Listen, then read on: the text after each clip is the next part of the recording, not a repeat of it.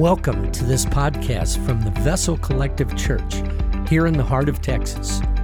Our mission is to be vessels of the living Christ, set apart for His purpose and His kingdom. We thank you for sharing in this message here today. Well, good morning and welcome to Vessel Collective Church. First and foremost, welcome and thank you for joining us here for Church at Home. I believe that we are officially in week 8 or 9 at this point of doing church in our living rooms and quarantine from home. So I hope and pray that this message, wherever you're watching it right now, wherever you're participating, finds you safe and healthy and provided for from the Lord. And then I also want to say, if you're new, it's like if you stumbled across this today, or if someone has invited you, or you've been with us the past several weeks or even months, and you're new to the Vessel, I just want to say welcome and thank you so much for being a part of this and for joining us. We would love to know that you're here. So if you're so bold as to put a comment in the comment section, just say good morning, just say hello. I promise you someone will reply back and welcome you.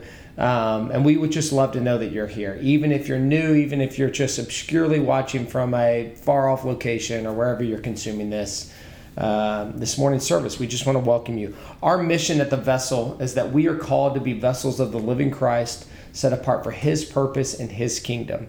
And that is really who we are. That's who we feel like God has called us to be as a church. And that's who we feel like God has called us to be as people. And so I just want to read some scripture out of 2 Timothy chapter 2 that is really the spirit of that calling and the mission of our church. It comes from 2 Timothy 2, verses 20 and 21. It says, "In a large house there are vessels, not only of gold and silver, but also of wood and clay. Some are for special purposes, and some are for common use. Those who cleanse themselves from the latter will be vessels for special purposes, made holy and useful to the master and prepared to do any good work." And so our heart of the Vessel is just to see ourselves as that, to see ourselves as empty and available for the Lord to use for His kingdom and His purpose. So that's just a little bit about who we are. So welcome and thank you for being here this morning.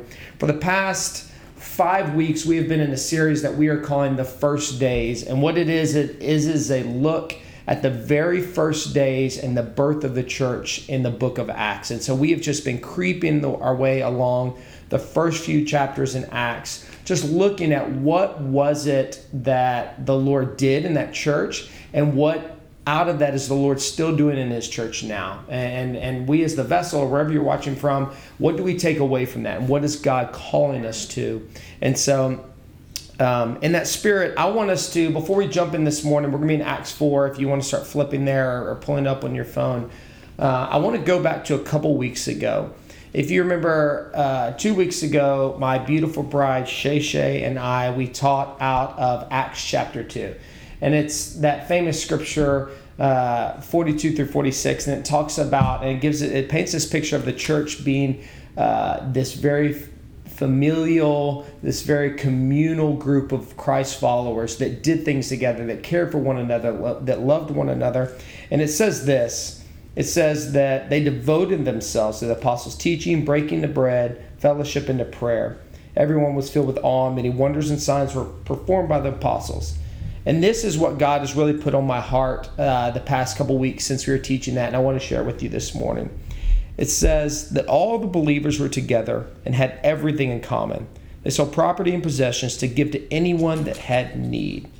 Every day they continued to meet in the temple courts with glad and sincere hearts. And what I want to tell you right now is, as the Lord has really put that on my heart, and I've been praying for our church and praying for the people of the Vessel, I know that through the coronavirus and COVID-19 that there's been a lot of significant needs that are going on within our church. Obviously, we're in isolation. We're missing being together. That's difficult as it is. There's emotional and mental struggle that comes with that. And on top of that, there's the financial piece. We know that there's a lot of people that have been out of work, out of jobs, that have had their income reduced, that have been put on furlough or have been laid off. Business owners that aren't getting the income that they're expecting. And so I want you to know, church, that we want to know those needs. That we as a church and the board have been talking the past couple of weeks about what are the things that we can do as a church to help meet and serve and love one another and really rally together during this time. And we think it's really important that we know what those needs are. So I'm going to put my email right here on the screen. If you would, please email me if for what's going on with you. We want to know. We want to know if you have had loss of income, if you are suffering in any way, shape, or form, so that we can truly be that Acts 2 church. So that we can love, that we can support, that we can give to one another, that we're not doing this alone. And I think that one of the enemy's biggest and strongest attacks upon the bride of Christ is isolation. And now more than ever, isolation has been significant and hard. And so there are needs that are out there that we don't know about. So please, if you would, just email me and let me know what those needs are. And we're prayerfully talking about and praying through as a leadership team about how we help meet those needs, how we help support one another, how we're praying for those sort of things. And so I wanted to start this morning with that, with just encouraging you to let us know what your needs are so that we can be aware of that and see how we can surround one another, support one another, and love one another during this time. So with that said, we're going to be in Acts chapter 4. And this morning's message, before I jump in and read the scripture, I want to kind of give you a bit of a roadmap on where we're going and kind of what our focus is this morning. As I said, we've been in a series called The First Days and looking at the birth of the church and what the Lord is establishing in his church. And so our kind of focus for this morning is the focus on the advancement of the gospel. And that's what we're going to be looking at this morning, the advancement of the gospel in the first days of the church. And so as we look at this, as we open up and we read the scripture out of Acts 4, I want us to think about the context of our own lives. I want us to think about the context of our own church. And I think it's important that I know this is very even rudimentary or elementary, but I want to define and say what I mean by advancement of the gospel. Like when I say that word gospel, when I talk about the gospel being advanced and moving forward, I think that we all have something that's in our mind about what that means. And I would assume, and I think that that's probably all very similar. But for the sake of being in unity and of one accord this morning, I want to kind of define that. So the idea of advancement is pretty straightforward, right? It's about growth. It's about spreading. It's about moving forward into new soil. And the important thing there that you keep in mind as we read through the scripture is the idea of new soil.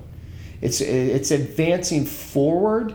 It's the gospel moving towards and spreading ahead of where it is, meaning that it is going into new territory, that it's being shared with new people, and that idea. Because I think in the church, we think about the advancement of the gospel, and we can sometimes confuse that with, like the idea of advancement, we can confuse it with discipleship. And not to say that inward isn't really important, but we're really looking this morning at advancing and moving the gospel forward and evangelism in a lot of sense.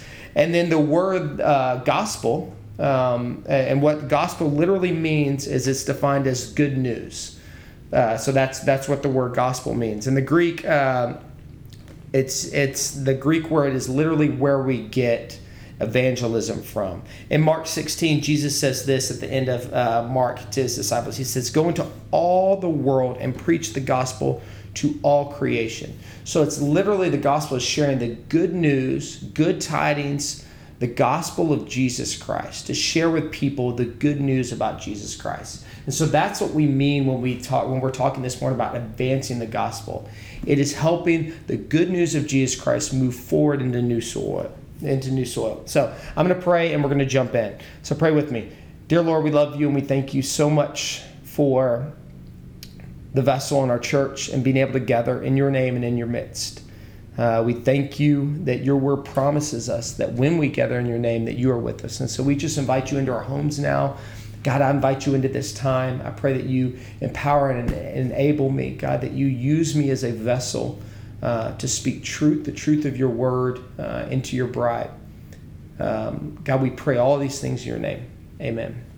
So if you would, open your Bibles to Acts chapter 4. We're going to be reading verses 12 through 22. I'm going to read through it and then we'll come back and kind of talk about some things considering the advancement of the gospel. So Acts chapter 4, beginning in verse 12, says this. Actually, let me do this. Before I jump in, let me give you a little bit of context. In case you weren't here last week, Peter and John are going to the temple in the afternoon, at 3 in the afternoon. They're going into the temple, and this is kind of when the public ministry of the church begins. And as they're going into the temple gate, they cross through this gate, and there's this man there that's begging. And he's been crippled for birth. He's over 40 years old, and he's standing there, and he's asking for alms for the poor. And so as Peter and John are going in, they walk by him like they've done many, many times before. And this is a very public space. There's thousands of people here. This is the temple that's in Jerusalem. It's very popular, and this man is very well known that we know from Scripture. As they're walking in, the man, just like he does every day, he asks them for alms for the poor. And the Scripture says that Peter looked directly at him, and he tells the man, he says, "Look at us." And the man looks at them, and he says, "Silver and gold I do not have. In the name of Jesus Christ, stand up and walk." And he takes him by the hand, and he raises the man up. And the Scripture says that immediately his ankles and his legs and his feet became strong. And it says he leapt to his feet.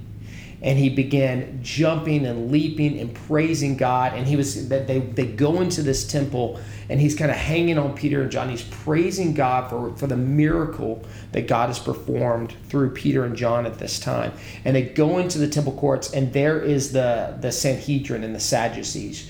And these are the religious leaders. It's interesting during this time, they have religious power, but they also have political power. And the Sanhedrin, you're going to see, is a little bit different than the Pharisees. And the divide may be small, but it's significant, and it's important to know. But the most important thing you know is that they are obviously against the gospel, and they're opponents and adversaries to the gospel. And so they go in and they see what's happened. And they see this man that's hanging on there, and they do have legal power. So they bring Peter and John before them and begin to question them about the miracle that's happened. And so beginning in verse 12, it says this. They're asking him about what's happened. And they say, the apostles say this. It says, "Salvation is found in no one else, for there is no other name under heaven given to mankind which we must be saved," speaking about Jesus Christ and doing ministry in the name of Jesus Christ. Verse 13 says, "When they saw the courage of Peter and John and realized that they were unschooled, ordinary men, they were astonished, and they took note that these men had been with Jesus. But since they could see the man who had been healed standing there with them, there was nothing they could say. So they ordered them to withdraw from the Sanhedrin, and they conferred together. 'What are we going to do with these men?' they asked. 'Everyone living in Jerusalem knows that they have performed a notable sign, and we cannot deny it. But to stop this thing from spreading any further among the people, we must warn them to speak no longer to anyone in this name.' Then they called them in again and commanded them to not speak or teach at all in the name of Jesus. But Peter and John replied, 'Which is right in God's eyes, to listen to you or to him? You be the judges. As for us, we cannot help speaking about what we have seen and heard.' After further threats, they let them go. They could not decide how to punish them, because all the people were praising God for what had happened. For the man who was miraculously healed was over 40 years old."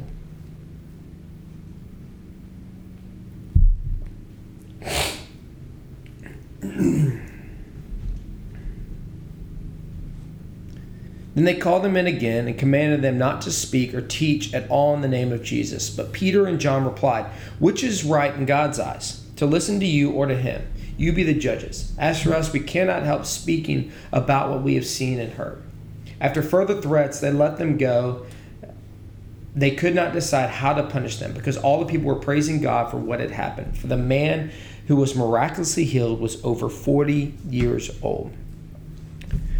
So here it is, and the disciples go before the Sanhedrin, and Peter is bold in his proclamation. And if you rewind a little bit in chapter 4, you hear that that Peter's filled with the Holy Spirit, which is a whole Sunday that we spent talking about the gift of the Holy Spirit. So it says that Peter's filled with the Holy Spirit, and he begins to speak with great power and great boldness and tells them about salvation in Jesus Christ. And he makes no bones about it. He says it is only by the name of Jesus Christ and through his resurrection that you can find salvation in the Lord.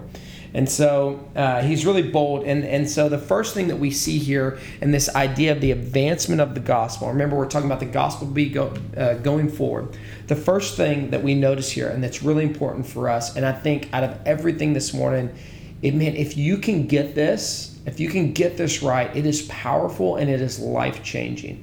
And I don't mean just intellectually understand it. I mean, if you can embrace it in your life, if you can embrace this truth, it changes and it empowers you to do the ministry that God is calling you to do. And the truth is this, is that it takes character, not expertise. I'll say that again. The first point and the first thing we're going to look at here in the advancement of the gospel is that it takes character and not expertise. Verse 13 says, when they saw the courage of Peter and John and realized that they were unschooled, ordinary men, they were astonished, and they took note that these men had been with Jesus. So here are these adversaries, these people that are against the spread of the gospel and that are against the resurrection of Jesus Christ. And like I said, it's important that you know the difference between Sadducees and Pharisees. So I'll tell you a little bit about what the Sadducees are. Is that the Sadducees it's this religious group, and their theology, and they're this Jewish sect, and they're very powerful politically, spiritually, they're trained, they're educated, they have a background, they've been schooled and been raised knowing Scripture. And so, but what they believe is pretty narrow. So they only believe in the Torah, the first four books of the Old Testament. They only believe in the Torah, and they do not believe in resurrection. Whereas the Pharisees do believe in the resurrection. The Pharisees do believe in miraculous signs and wonders. The Sadducees do not. They do not believe in the resurrection. They do not believe in signs and wonders. So the fact that Jesus was resurrected, the fact that they've just seen this miracle before them, really pushes and challenges all their theological beliefs and the things that they stand firm on. And so what they're trying to do is they're trying at all costs to protect those things. And so I heard this joke, and it's a total dad joke. And I don't know where I heard it about Sadducees, but it said that the way that you remember about the Sadducees is that they don't believe in the resurrection, and they're sad, you see. You get it? I assume that everyone at home is laughing because that is a terrible joke. But that's the idea, is that they don't believe in the resurrection. So the fact that Jesus resurrected, this miracle has been performed, really pushes against that. And so what we notice here first and foremost is what they see in the disciples, what they see in Peter and John, is that it says that they take notice in verse 13 when they saw the courage of Peter and John. And not only do they see the courage in them and they see their character, but it says that they're astonished by that. If you were here last week and you remember Missy and Mike Stewart prayed for our church and prayed for our nation. It was National Day of Prayer last Thursday or last week, and they prayed for our nation, they prayed for our church. And I remember specifically Mike prayed for the Christian character of our church. And I don't know why, but when he prayed that, it just stuck with me. And I thought, and I prayed on that. And at first I thought about the idea of like Christian character being doing the right thing and not acting a fool or not cursing or being a nice, straight and narrow Christian. But the more I prayed about it and the more I thought about what Mike was praying for, is Mike was praying for the character of who we are, our backbone that is Jesus Christ, the things that give us courage, the things that give us boldness, the things that give us strength and peace and all those fruits of the spirits that come from the Lord. And that's what the Sadducees see here in Peter and John. And this scripture for me was super impactful when I went into ministry. This idea that here they are and they see the courage of Peter and John. And they realize that they're unschooled, untrained, ordinary men who had been with Jesus. When I came into ministry, I had a lot of insecurity about being a pastor. I didn't look, smell, feel, talk, act like a pastor in my estimation. That wasn't I didn't identify with whatever false image that I had in my mind was. And one of those things is that I've never been to seminary.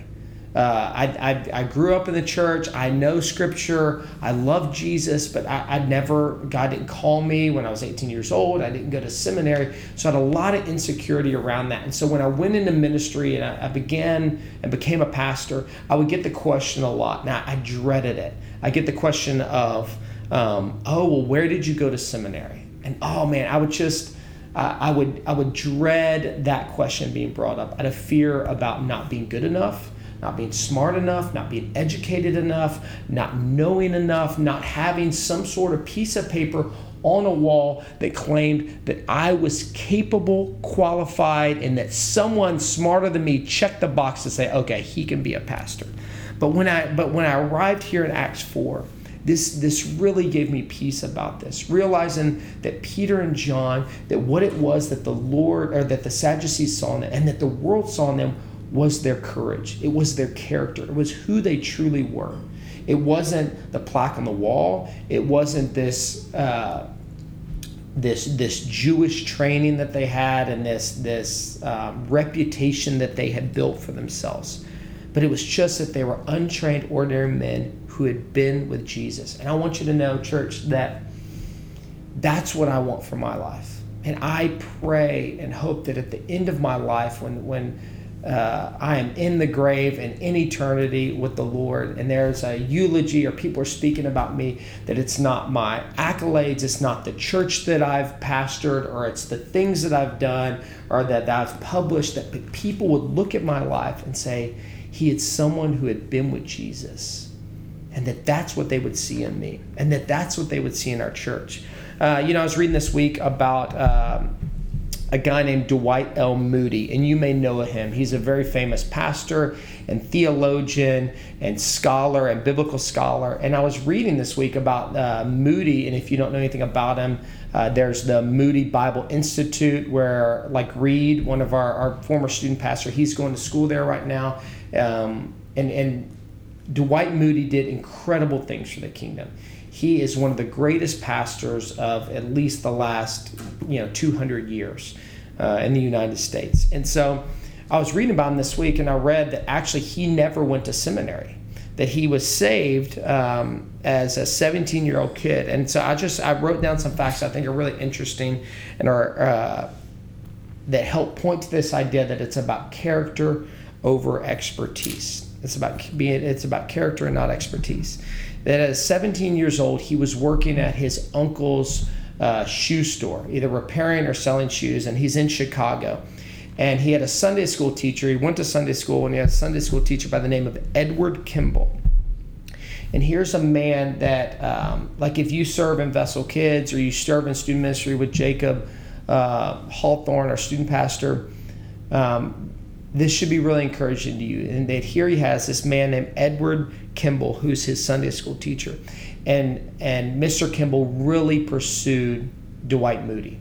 He really pursued him to the point where he continued to invite him and continue to get him to come to Sunday school. And so eventually he went down to the shoe store where he was. And he continued to prayerfully, intentionally, and faithfully pursue relationship and invite Dwight Moody into church. And so eventually Dwight Moody accepted Christ, became saved at 17 years old. And so he wanted to become a member of the church. I think this is so funny, is that they denied his membership the first time because he was rough around the edges. He was not your typical Christian, scholared kid growing up. And here's a quote from his Sunday school teacher, Edward Kimball, when talking about Moody. He says, "I can truly say, and in saying it, I magnify the infinite grace of God as bestowed upon him, that I have seen few persons whose minds were spiritually darker than was his when he came into my Sunday school class. And I think that the committee of the Mount Vernon Church, which is the church that they were a part of, seldom met an applicant for membership more unlikely ever to become a Christian of clear and decided views of the gospel truth, still less to fill any extended sphere of public usefulness." And it's funny that how faithful Mr. Kimball was to continue to tirelessly and faithfully and prayerfully pursue him.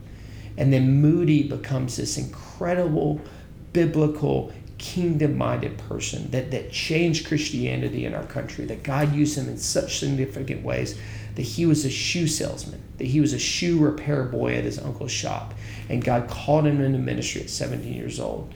No Bible training, didn't grow up going to seminary, and now there are schools that are named after him. He's written hymns. He's the Moody Bible Institute, and he used to pastor this church on Chicago Avenue. I believe it's called Chicago Avenue Church, and after Moody passed away, they changed it to Moody Church, named after him. And so going into ministry, he started ministry in the Civil War and during the Civil War. And so his ministry started by him going to the front lines where the soldiers were and preaching the gospel. And this was a time, and he's a Baptist preacher, this was a time where hellfire and brimstone was real, that was what churches taught a lot of times, and especially for these soldiers that were on the front lines, that a gospel of fear was used to get these soldiers to give their lives to Jesus Christ, this idea of hellfire and brimstone. And so Moody was not that way. That he preached a message of love, forgiveness, and this idea that Jesus desired relationship rather than this fear-based gospel message. And I guarantee you that when he went to those front lines, that those soldiers didn't care where his diploma was or wasn't from. They didn't care that he was a shoe salesman. What they cared about is his character, who he was, the courage and boldness that he had when he went and shared the gospel. And he shared a message of love and kindness and forgiveness and goodness of God that desired relationship with them. After the war, he went and he started a church. And it just made me think about our church, the Vessel. And so he plants this church in Chicago, Chicago Avenue Church. And then right after, just a few years into this church plant, the Chicago fires come and they burn down his entire church is burned to the ground. And this entire thing that he built. And I think, like, what sustained him during that preaching to these soldiers on the front lines that were going and losing their lives in the war, planning this church and having it burned to the ground only after a few years, that it was no expertise. It wasn't because he had this great Bible knowledge that sustained him. It was because he had this Christian character, that he had peace, he had faithfulness, he had courage, he had boldness for the Lord, and that's what got him through all of those things. A few years ago, when Keller was in preschool and at Vessel Kids, we had this memory verse, I believe it's out of Deuteronomy, and I love our children's ministry, and they do this little memory verse. And so we took this video of Keller saying this memory verse. So I'll play this little video for you now and take a look, and then I'll share with you. How am I doing? Am I going too long? You're kind of wordy. And Polly is antsy, so Yeah. I'm there. She's like pitter-pattering. She's breathing. Put her outside. Yeah, she wants food, I think. But I'm afraid that she's going to start jumping on this door. Right. You ready? So I love that video, and I love how passionate that Keller says, be strong and courageous. Do not be afraid. And man, when I look at my life and I think about me when it comes to my relationship with the Lord, is I want to do something that's courageous. I want to give my life to something that's worth giving my life for. And I think that that's where our character comes in. And so if we think about our call on the Lord, putting the call in our lives and on our church to advance the gospel, to share the gospel, to move it forward, it takes character, it takes courage, it takes strength, it takes endurance. And I'm not saying that if you're a scholared person or you've been to seminary disqualifies you. That's not what Scripture's saying at all. These guys, it doesn't say that they were unintelligent. It doesn't say that they didn't know Scripture. You and I both know that they have been with Jesus for 3 years, every single day doing ministry with them. They knew Scripture and truth better than anyone they walked by. Anyone that walked by. I mean, Peter, Jesus said, on this rock I will build my church. I mean, those are powerful truths. So Scripture is not saying that they're unintelligent or they didn't know Scripture.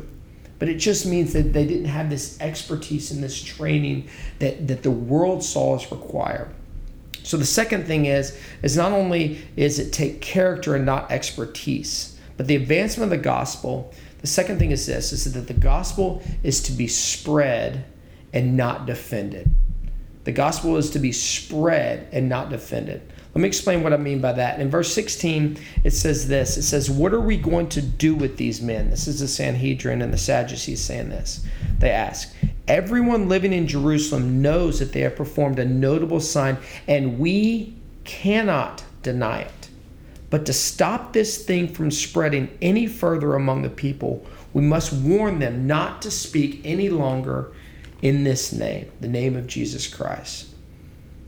And I'm not saying, when I say that you're to spread and not defend, I'm not saying that there's not a time and a place and a circumstance that you need to be ready to defend your faith, without a doubt. But I'm not talking about your faith, I'm talking about the gospel. And I think that sometimes we have a misguided focus when it comes to the advancement of the gospel. We think that it is our job to go out to defend and to argue and to be combative. And I'm telling you, church, that is not what the spreading of the gospel is. If the gospel is good news, we should take good news with joy forward.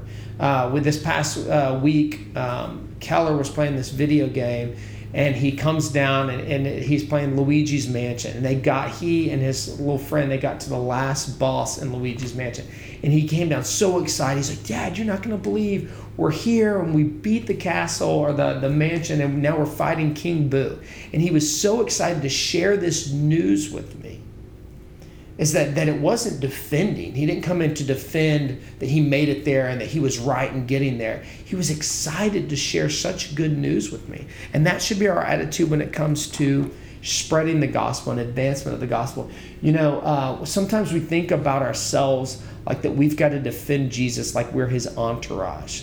And I've never had an entourage, nor have I ever been a part of an entourage, but my assumption is that an entourage, what they do is they go with someone and they protect them. It's like they put a barrier up to protect that person. And I'm telling you, church, that Jesus doesn't need you to protect him. Jesus isn't so soft and fragile that he needs you to defend him. That we have an opportunity to share the gospel and to move it forward. In the scripture in Acts chapter 4, as I mentioned before, the Sadducees, they didn't deny the resurrection, but they believed that resurrection was not possible. They believed that miracles and signs and wonders were not possible. But if you look in the scripture, they don't deny what has happened. There's nowhere in this Acts chapter 4 that they deny the resurrection of Jesus. There's nowhere in here that they deny that miracle that happened. That's huge. It says that everyone living in Jerusalem knows that they have performed a notable sign, and it says, we cannot deny it. That is a powerful truth. But I want you to know, church, that just believing what is true about Jesus Christ is not the same as accepting and receiving the gospel. James reminds us in James chapter 2, verse 19, it says, you believe that there is one God. Good. Even the demons believe that and shudder. And I want you to know, church, that just understanding truth about Jesus Christ is not enough. It's the idea of receiving that and taking that gift about repentance and turning away from sin and turning towards Christ, with taking our lives and truly seeing ourselves as a vessel to give to the Lord, to empty ourselves so that what is dead can be made alive. Back to Dwight Moody for a moment. As I talked to earlier about, he was an untrained, ordinary man that did extraordinary things for the kingdom, is that the story of Dwight Moody doesn't end there. And it doesn't even end with his Sunday school teacher. But it goes beyond that. Is that Dwight Moody, after starting his ministry, Dwight Moody preached to a man named Wilbur Chapman. After he started his ministry, he was doing evangelism. He preached to a man named Wilbur Chapman, who accepted Christ and became an evangelist himself. And so then Wilbur Chapman began preaching and spreading the gospel and sharing the name of Jesus Christ. And so there was a professional baseball player by the name of Billy Sunday. And he's a professional baseball player, an untrained, ordinary man that had a day off from baseball, and he decided to go and hear Wilbur Chapman preach. So he wandered into the meeting, he heard the gospel, and he accepted Christ that day.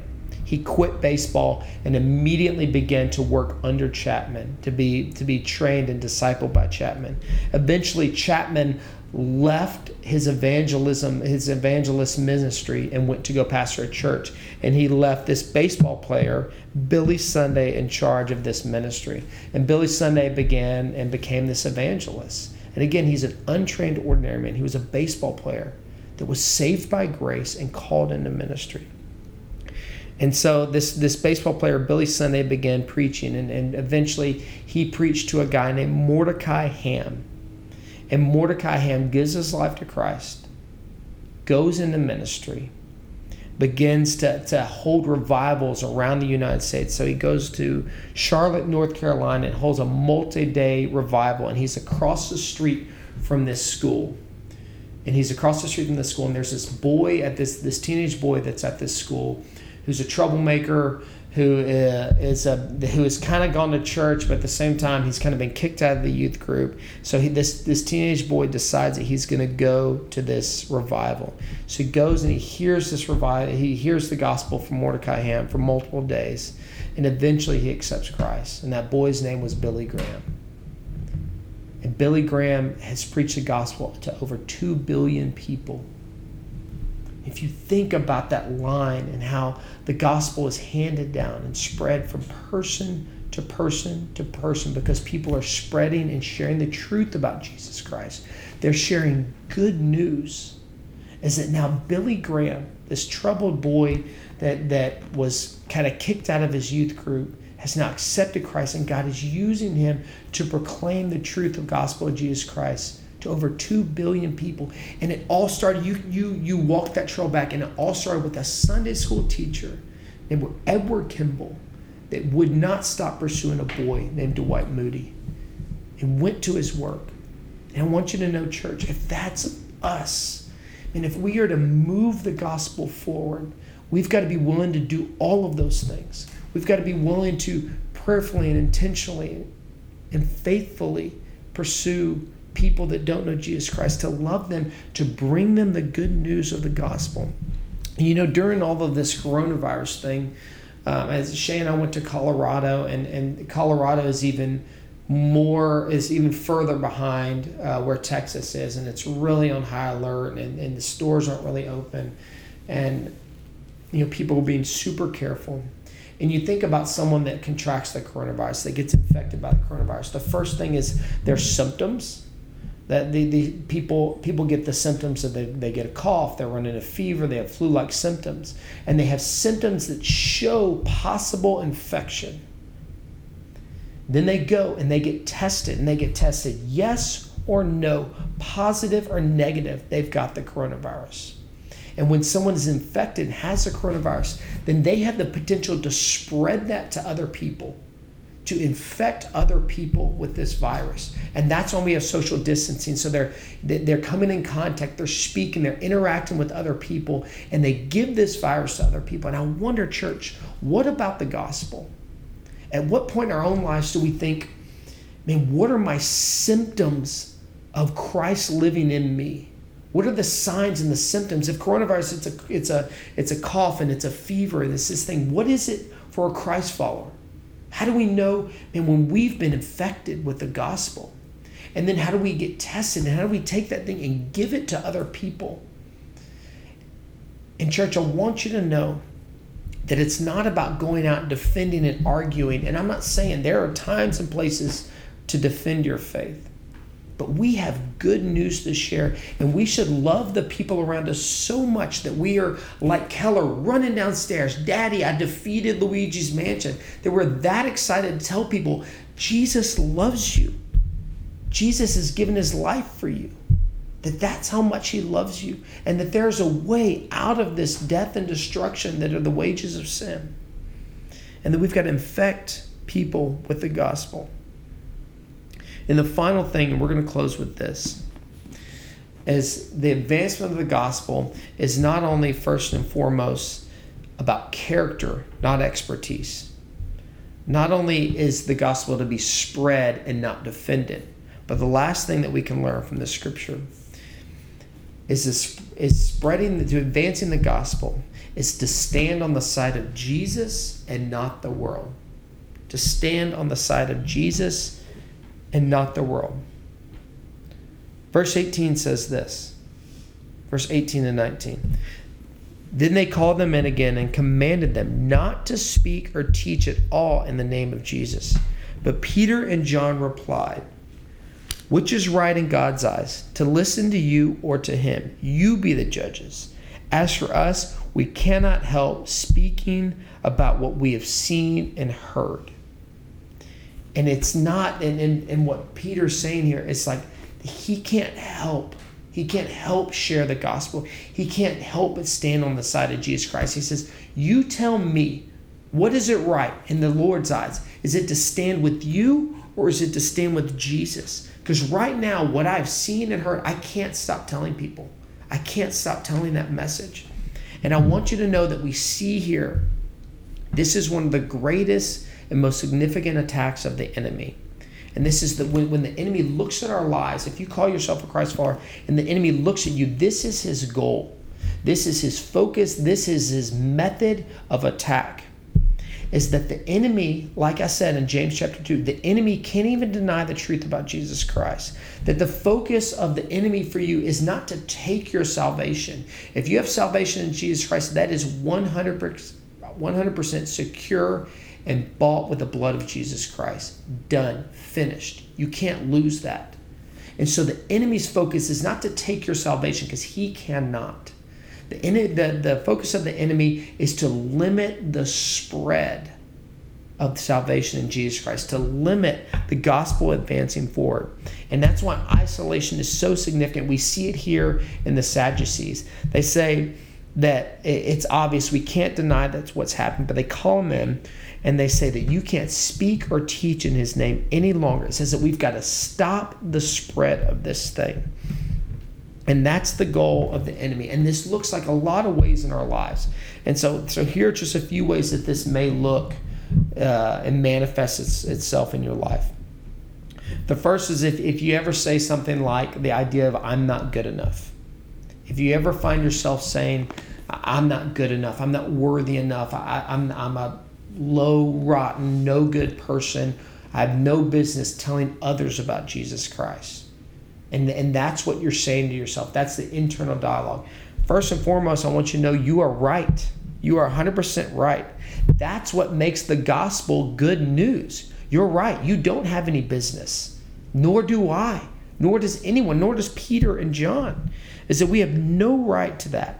Is that we are broken. We are dead in our transgressions. That is the gospel.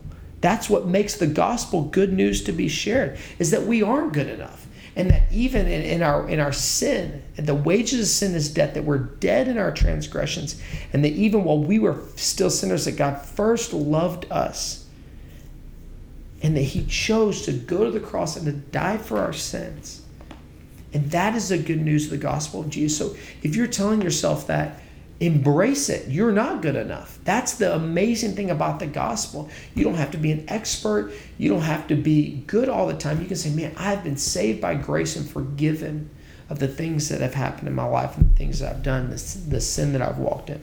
The second thing is you may say to yourself, I don't know enough. So not only may you say, I'm not good enough, you may say, I don't know enough. That's perfect.